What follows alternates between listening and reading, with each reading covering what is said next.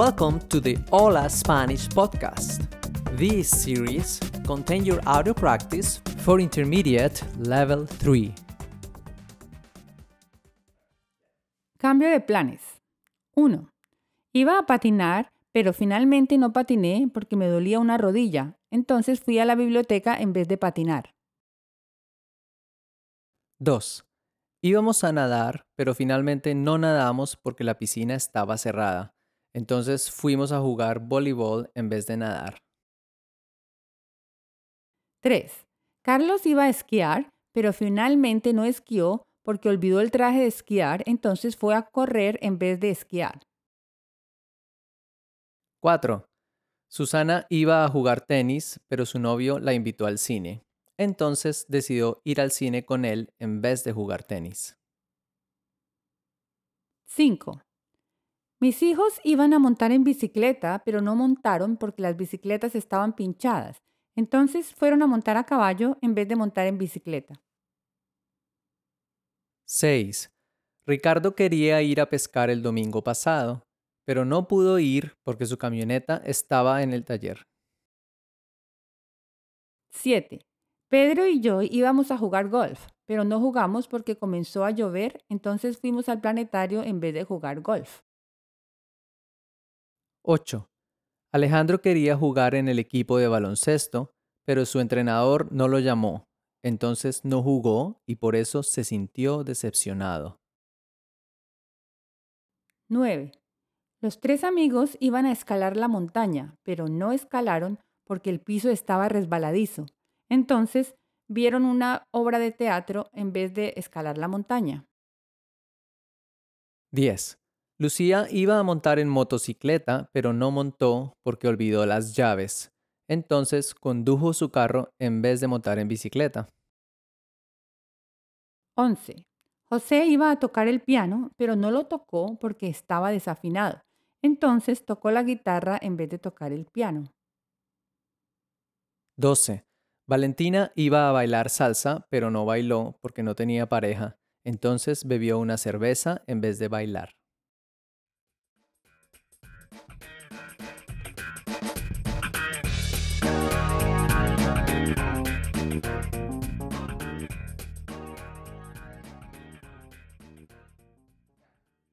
Las personas cambian. 1. Antes mi sobrino era perezoso porque no limpiaba su cuarto, pero ahora es energético y limpia toda la casa. 2. Antes mis suegros eran muy antipáticos porque no saludaban a nadie, pero ahora son muy simpáticos y saludan a todo el mundo. 3.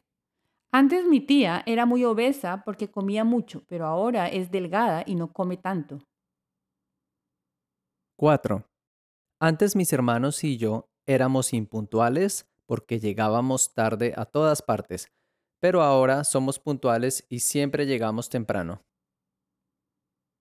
5. Antes mis primos eran tacaños porque no daban regalos de cumpleaños, pero ahora son muy generosos y siempre dan regalos. 6. Antes mi abuelo era muy aburrido porque hablaba solamente de política, pero ahora es divertido porque habla de arte. 7. Antes mi cuñado era desorganizado porque no ahorraba dinero, pero ahora es muy organizado y ahorra mucho. 8. Antes el hijo era dependiente porque vivía con sus padres, pero ahora es independiente y vive solo.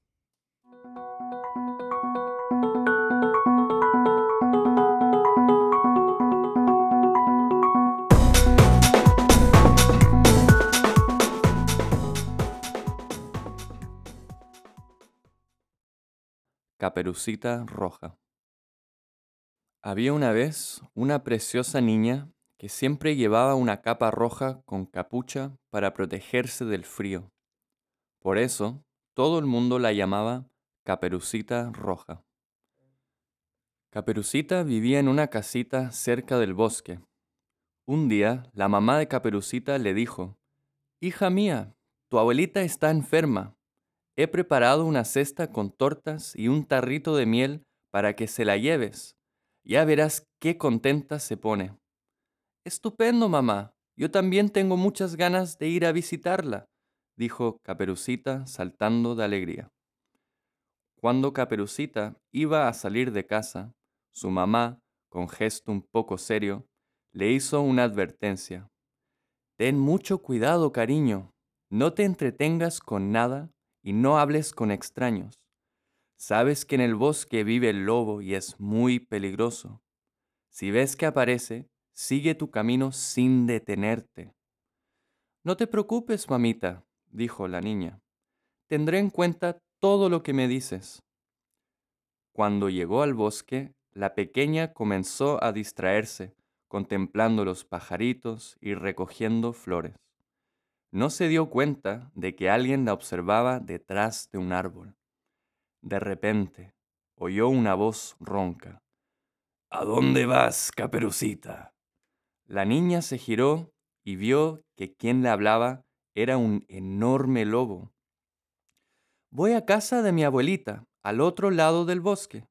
Está enferma y le llevo una deliciosa merienda y unas flores para alegrarle el día. Oh, eso es estupendo, dijo el astuto lobo. Yo también vivo por allí. Hagamos una carrera a ver quién llega antes.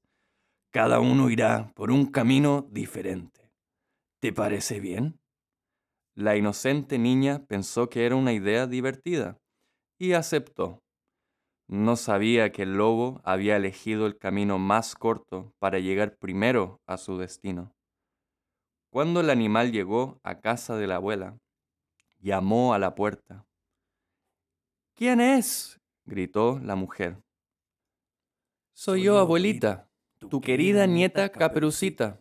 Ábreme la puerta, dijo el lobo imitando la voz de la niña. Pasa, querida mía, la puerta está abierta, contestó la abuela. El malvado lobo entró en la casa y sin pensárselo dos veces, saltó sobre la cama y se comió a la anciana. Después se puso su camisón y su gorrito de dormir y se metió entre las sábanas esperando a que llegara la niña. Al rato se oyeron unos golpes. ¿Quién llama? Dijo el lobo forzando la voz como si fuera la abuelita. Soy yo, Caperucita. Vengo a hacerte una visita y a traerte unos ricos dulces. Pasa, querida, estoy deseando abrazarte, dijo el lobo malvado.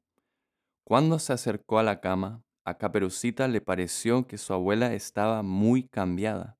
Extrañada, le dijo, Abuelita, abuelita, ¿qué ojos tan grandes tienes? Son para verte mejor, preciosa mía, contestó el lobo, suavizando la voz. Abuelita, abuelita, ¿qué orejas tan grandes tienes? Son para oírte mejor, querida. Pero, abuelita, abuelita, ¿qué boca tan grande tienes? Es para comerte mejor, gritó el lobo, dando un enorme salto y comiéndose a la niña de un bocado. Con la barriga llena después de tanta comida, al lobo le entró sueño. Salió de la casa, se tumbó en el jardín y cayó profundamente dormido. El fuerte sonido de sus ronquidos llamó la atención de un cazador que pasaba por allí. El hombre se acercó y vio que el animal tenía la panza muy hinchada, demasiado para ser un lobo. Sospechando que pasaba algo extraño, cogió un cuchillo y le rajó el vientre. Se llevó una gran sorpresa cuando vio que la abuela y la niña estaban sanas y salvas. Después de liberarlas, el cazador cosió la barriga del lobo y esperaron un rato que el animal se despertara. Cuando por fin abrió los ojos, vio cómo los tres le rodeaban y escuchó la profunda y amenazante voz del cazador que le gritó enfurecido. Lárgate, lobo malvado, no te queremos en este bosque. El lobo, aterrado, salió corriendo. Caperucita y su abuelita, con lágrimas cayendo sobre sus mejillas, se abrazaron. El susto había pasado y la niña había aprendido una importante lección. Nunca más desobedecería a su mamá ni se confiaría de extraños.